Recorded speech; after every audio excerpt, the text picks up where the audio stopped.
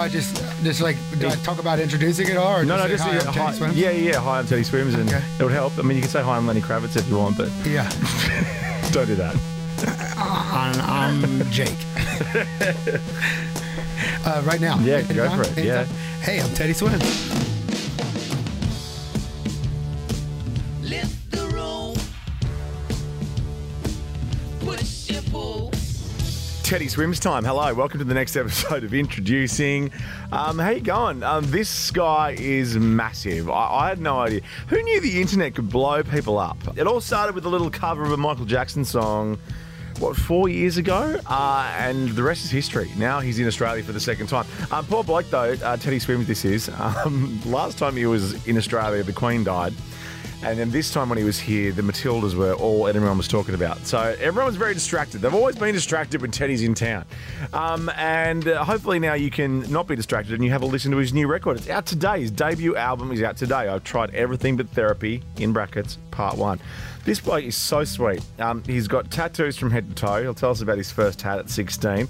Why his mum cried and said, "Why would you do this to me?" And also why he's described as a genre-bending artist. In fact, even Rolling Stone said he's an artist you need to know. So I'm doing my good deed by introducing you now to Teddy Swims. Lift the room.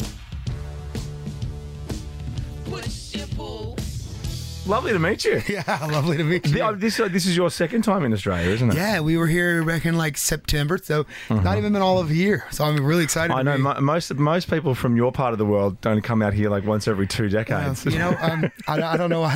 I love it here. I think, and when we first started doing, conferences and stuff 4 years ago now, Australia was the first people that really started. And it's still one of my biggest audiences. And Is that right? Are we really?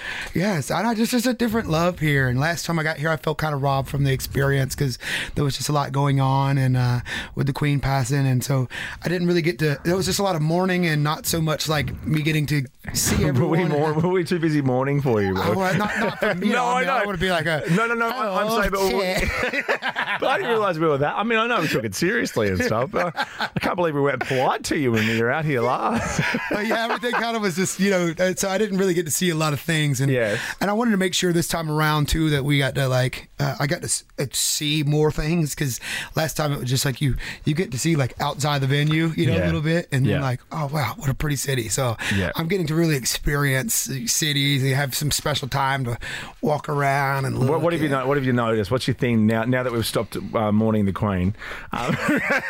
What have you noticed about us this time? What do you like about us?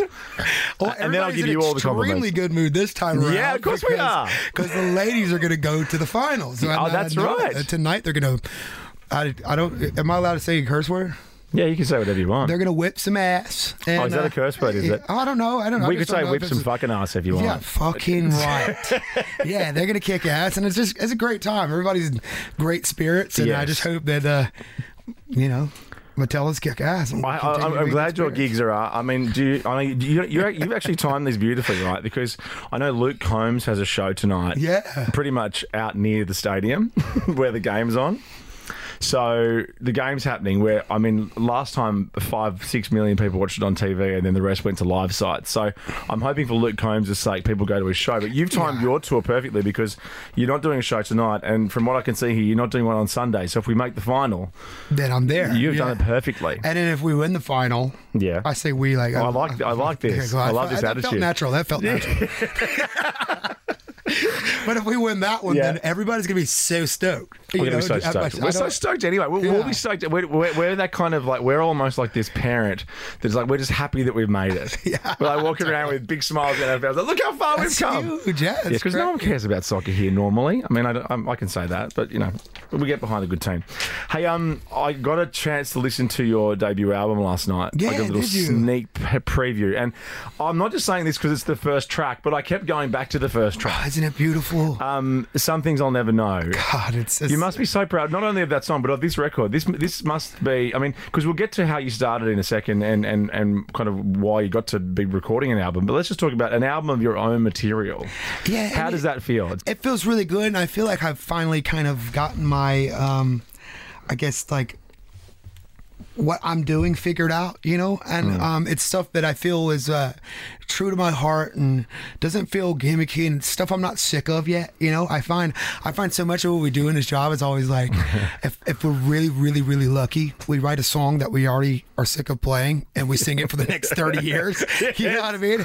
And I'm like, sometimes I have to be like, I mean, that would be an honor, but I guess people also think that by the time the album's out, you're done with it because it's probably been in your head for years. Recording it, but you know, I love the songs and I love I feel connected to them and I feel like I don't like hate listening to myself or get that like cringing feeling anytime you hear your own voice, you know. I mean, still always, you know, everybody hates their voice a little bit, but I'm really, really excited that I about that music and some things I'll never know. For instance, I think that song just fell out of the sky, man. I mean, of course, Sweesh and Julian Bunetta and Eli, man, and I mean, it's just that whole crew. I was allowed to be around during that time, and I felt like that song just was like, it was just from like God's lips straight to my ears, you know. And I just felt like I'm so fortunate that I even feel like it's too early in my career to have that kind of song. I sobbed when I first heard it, and I sobbed recording it, and I still can't sing it without getting just moved to that capacity. And I've never felt that way about. Only time I've ever felt that way in songs in my life have been very few songs, like "I Can't Make You Love Me," for instance, or first time I heard "Give You Blue" by Alan Stone, or a few songs I have like that, you know, that are just like, God, I wish that was my song, and that is my song, you know. So I'm God. Well, actually, that's really interesting. Is there what song do you wish was yours? Like, what?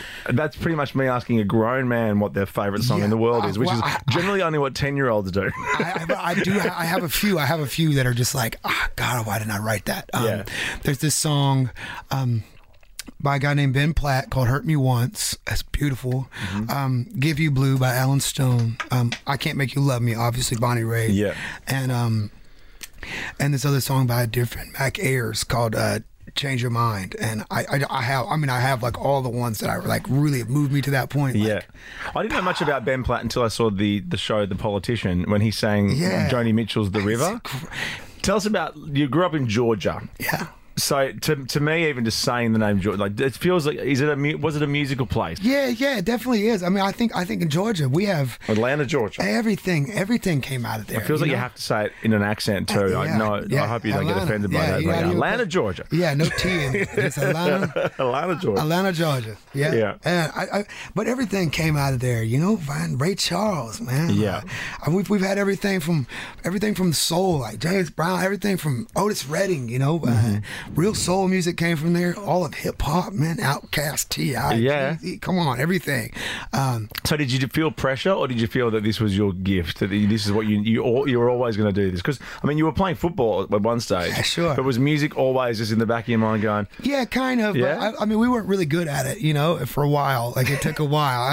People ask all the time, like, when did you discover you could sing? And it wasn't just like I was just one day like, and people were like, whoa, bro. You know, it was definitely a acquired thing that we got over time of trying, but I love it, and I'm growing up in that way. You know, I there's just so much music in Georgia, everything from country to rock to everything. The best music, I feel like, I don't want to say ever, but so many of the so many legacy artists. Yeah. Well, because you've been described. I read a lot of articles about you and interviews that you've done, and something that always seems to be the thing that everyone comes back to is they say that you're genre bending. Does that? But I feel that to me, like my record collection at home isn't just rock or just pop. Sure. So is that how it feels for you? That you want to create music that's different all the time as well? And I totally feel like I feel like I've learned that certain genres can kind of lend their hand to an emotion better than others. You know, when you want to like go out and hang out and party with your friends, you might throw on some this type of hip hop, or if you want to cry and get a good cry out, you might go listen to a ballad. You might listen to an Adele, you know, or if you want to scream and be angry, like metal's the way to go, rock and roll's the way to go, to just yell and get anger out, you know. And so I feel like there's, as a person who has all of these emotions and uses that music I listen to help me through those emotions, then I feel like I want to make that kind of music for my as somebody who has all those emotions, I just don't want my show to be something where you come and cry for 2 hours, even though No one wants that. Yeah, but even though even though an hour of it you probably will be crying 100%. songs. Yeah. But that makes you appreciate the tears more because you've been jumping around before. So I think they all just they lend their hands, and like R&B, for instance, you can't make. There's no better love making song, like no better like telling someone you love them and how you appreciate them in that way, you know, and telling a real lifelong story in country music. You just get these ways of like, I feel like I can navigate them based off of how I want to express that emotion, and the whole spectrum of the human condition is all I want to do. So you don't kind of have an answer to know that when you discovered your voice, but when did you realise that? When did you start writing? When did you think that I can actually? Because I said at the start you were playing football, right? Yeah. This was a pretty big deal for you, football. It sure was. So when did then football turn into music? Well, me and my buddy Jesse, so he's my best friend in the world, and he still plays guitar and writes with me, and he plays guitar in my band, and we used to go online all the time, and MySpace was a thing, and I remember MySpace. Every time we'd get together, we found all these bands, and we'd sit together, and one of us would lay on the bed, the other guy would go through these bands he found on MySpace, and we'd play songs to each other, and it was all super like pop punk and indie back then, for us. But and his dad was the first person I ever saw really like play guitar and sing, and I just was so moved by that, and he put us on like rock and roll music, and I just wanted to be like Jesse's dad. I was like, dude, Rodney Hammond's still my hero, still the best guy in the world. So good. And over the years, even as I've been pursuing this, he's always given me a place to call home, or to go if I need work, or to go if I need somewhere to stay. And Jesse's sister was in musical theater, got me and him into musical theater after she left high school, and that was like really the big one for me. Our first show we ever did, I maybe had like 2 lines, but I was just like, this is what I want to do. And I remember when I told my mom I didn't want to do football anymore. I'm like, done with that. I'm not gonna make it being 5'7" anyway. It's just not an American football. You gotta be like 6'5", right? Yeah. 6'5" up and wide. Yeah. So it just wasn't gonna happen. And I told my mom, I was like, I want to do music. I want to do musical theater. I love this. Is what I want to be. And I remember she pulled out all my things, all my trophies, all the magnets she had over the years, the jerseys, and she's just crying. She's like, why would you do this to us? We put all of our life into football. We're a football family. And sure enough, it was hard for her to adjust to, but she came and saw my first musical theater performance, and saw my first 2 little lines, and she was just like, baby, I am so sorry. This is where you belong. My little so star, good. And what does she think now? What does she think of you now? She is the proudest. She's just football. Yeah, she's proud. I mean, and if I break my leg here doing this, man, I'd pull up a couch, still got a job. You know what I mean? So I wanted to talk to you because I love that you were in a couple of bands too, Wild Heart, and was it Eris? Am I saying that right? Yeah, what kind of music was that? So Wild Heart, we had a couple songs out. It was kind of more maybe country, kind of rock, alternative-y kind of sound. Mm-hmm. And Eris, we did it was kind of more of a prog rock metal, like my last little shot at like metal before, because I was in bands like that forever, and I still scratch the itch, I want to get that out, but I don't know if you can have a side hustle once the album goes gangbusters and stuff like that. Once Warner's like, yeah, you can do whatever you want, but as of right now, I understand why we have to focus on one thing, but if it was up to me, I'd put out everything. I just let it go, Well, the internet, it's been your friend. I mean, you started, was it 4 years ago? Was it your first cover? Yeah, June 25th of 2019, Michael Jackson's Rock With You.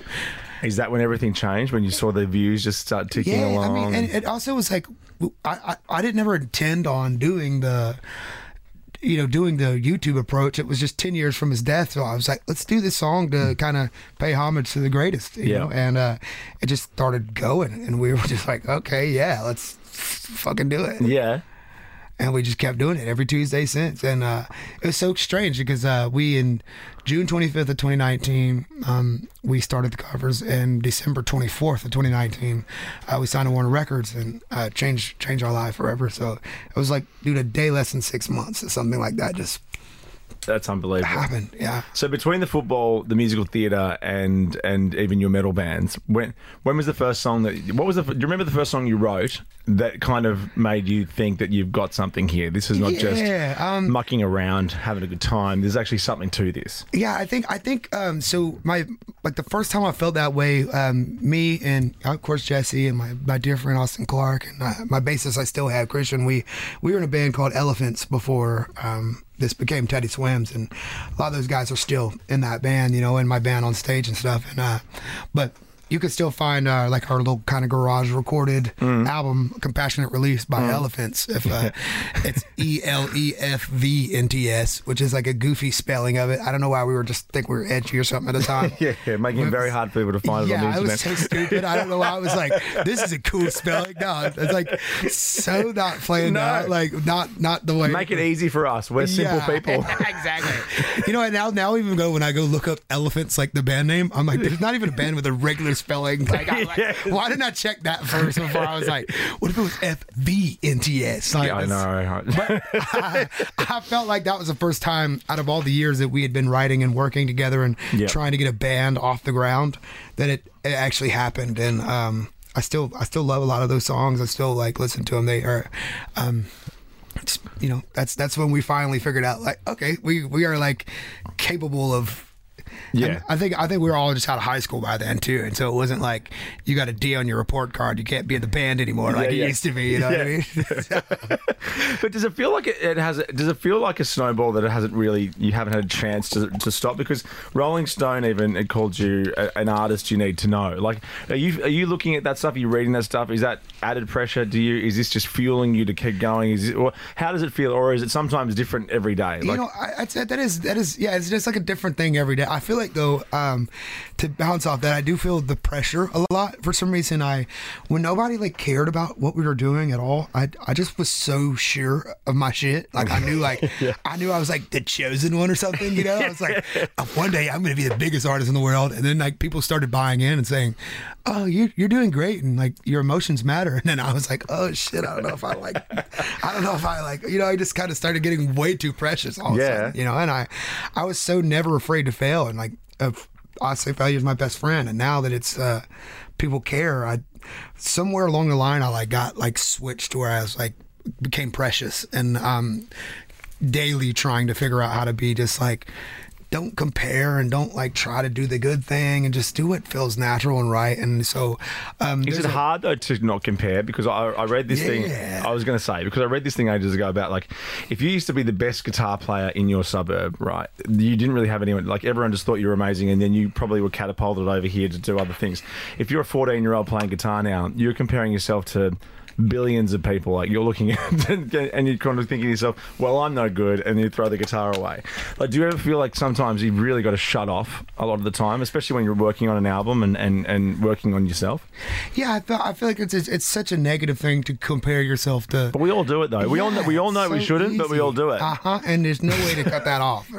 There's no way to turn that off. And I think there's something about it though that I love, that I try to get the good thing from that side of it, where feeling like, it's gonna sound weird to say this, but feeling like I'm never enough is like kind of what I love about the drive and the hunger to keep going. Yeah. But it also is probably the most negative thing in my life as well. You know what I mean? That comparison is also eating me alive, but fueling the fire.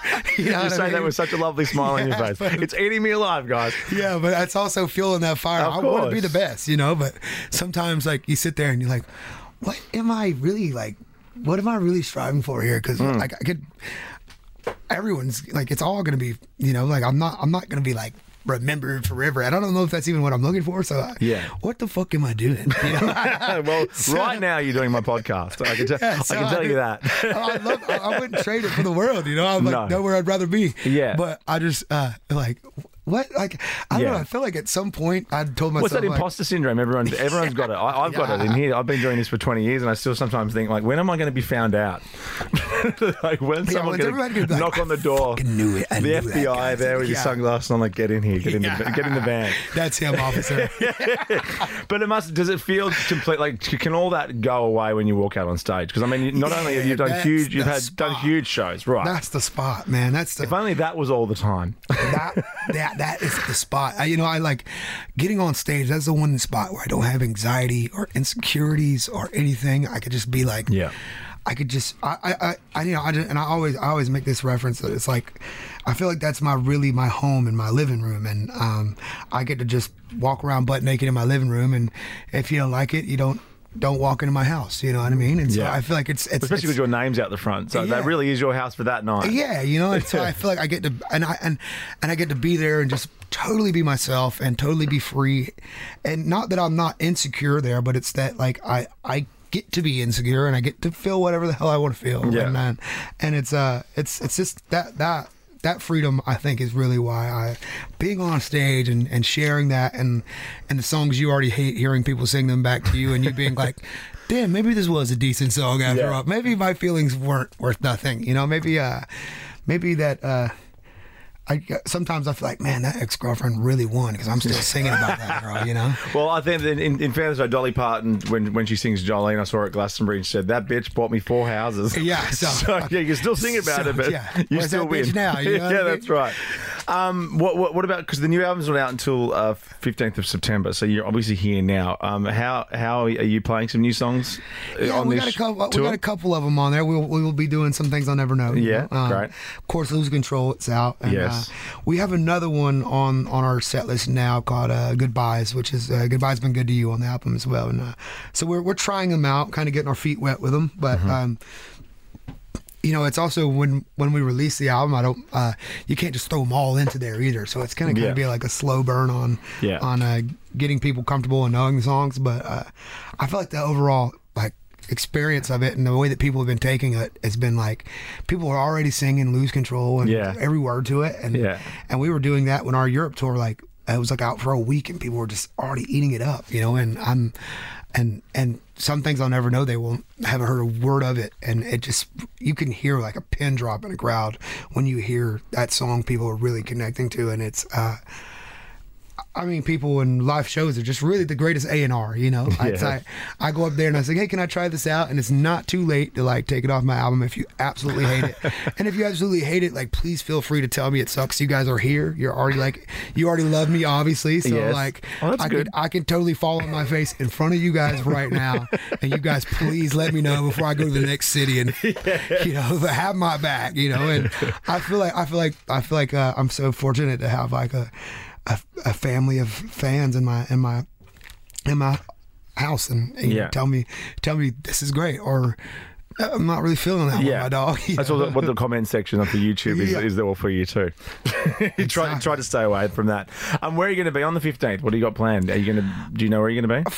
Or is that for people behind the glass to tell you? I think they, let's look it up. I think I'm in New York or something. I think so. That's all right. You don't have to tell me. I just wondered if you had anything planned for when the album finally drops. I try to I definitely will celebrate in a way, but you should be very proud of it. Yeah, and I try to make sure I give myself more of those celebrations and really celebrate them the right way, and not just like, I don't know, like I'm learning how to celebrate something and as a win and love myself in that win, rather than like celebrating it as I don't feel like I deserve this and just going on a mean bender. You know what I mean? Doesn't sound too bad though. Before we let you go though, we like to ask what you'd like to, or who you'd like to introduce us to. Like, is there someone you're listening to, there's someone you're loving at the moment music wise that you just need to pass on to us? Yeah, my best bud in the world, man, Alan Stone. He's the one. He's the greatest. He's the greatest there is. He's the greatest on the planet right now. Alan Stone, anything in the world by him right now. It's just, he is my hero. I've seen him probably 10 times live before we were lucky enough to call him one of my greatest friends. And Alan Stone has the best voice on the planet right now, I believe. Unreal. Before I let you go, though, I have to ask, what was your first tattoo? So I had right here on my left bicep, the normal spot everybody goes for. I had at 16, I'd gotten this tattoo, and it was a cross, and it was a little banner with my last name in it, my real last name Dimsdale, and another banner that said established 1992. It was so corny, bro. It was so corny. And so of course I was like in the locker room, like cut the sleeves off my shirt, like I was like fucking yadded up, my bro. And of course, by the time I was 18, I was like, fuck, I'm such an idiot. Yeah. Why would I? So I would say, not that I'm the one to give any advice on tattoos to anyone. I got carried away, so don't listen to my advice. But maybe 16-year-olds don't make tattoo decisions, lifelong decisions at 16. You know what I mean? What was your last one then? The last one I just got was I just got my pup back in London. Oh, nice. Yeah, my dog, and which it's been tough. He just passed a couple of days ago too. So I'm sorry about that. I was lucky I got to be home for a couple of days, and but I love him so much, and that's my boy, man. That's your boy. It's for him. Well, as I said, I've tried everything but Therapy Part 1. As I said, I got to listen to it, and you should be so proud, man. It's such a good record. I'm getting there.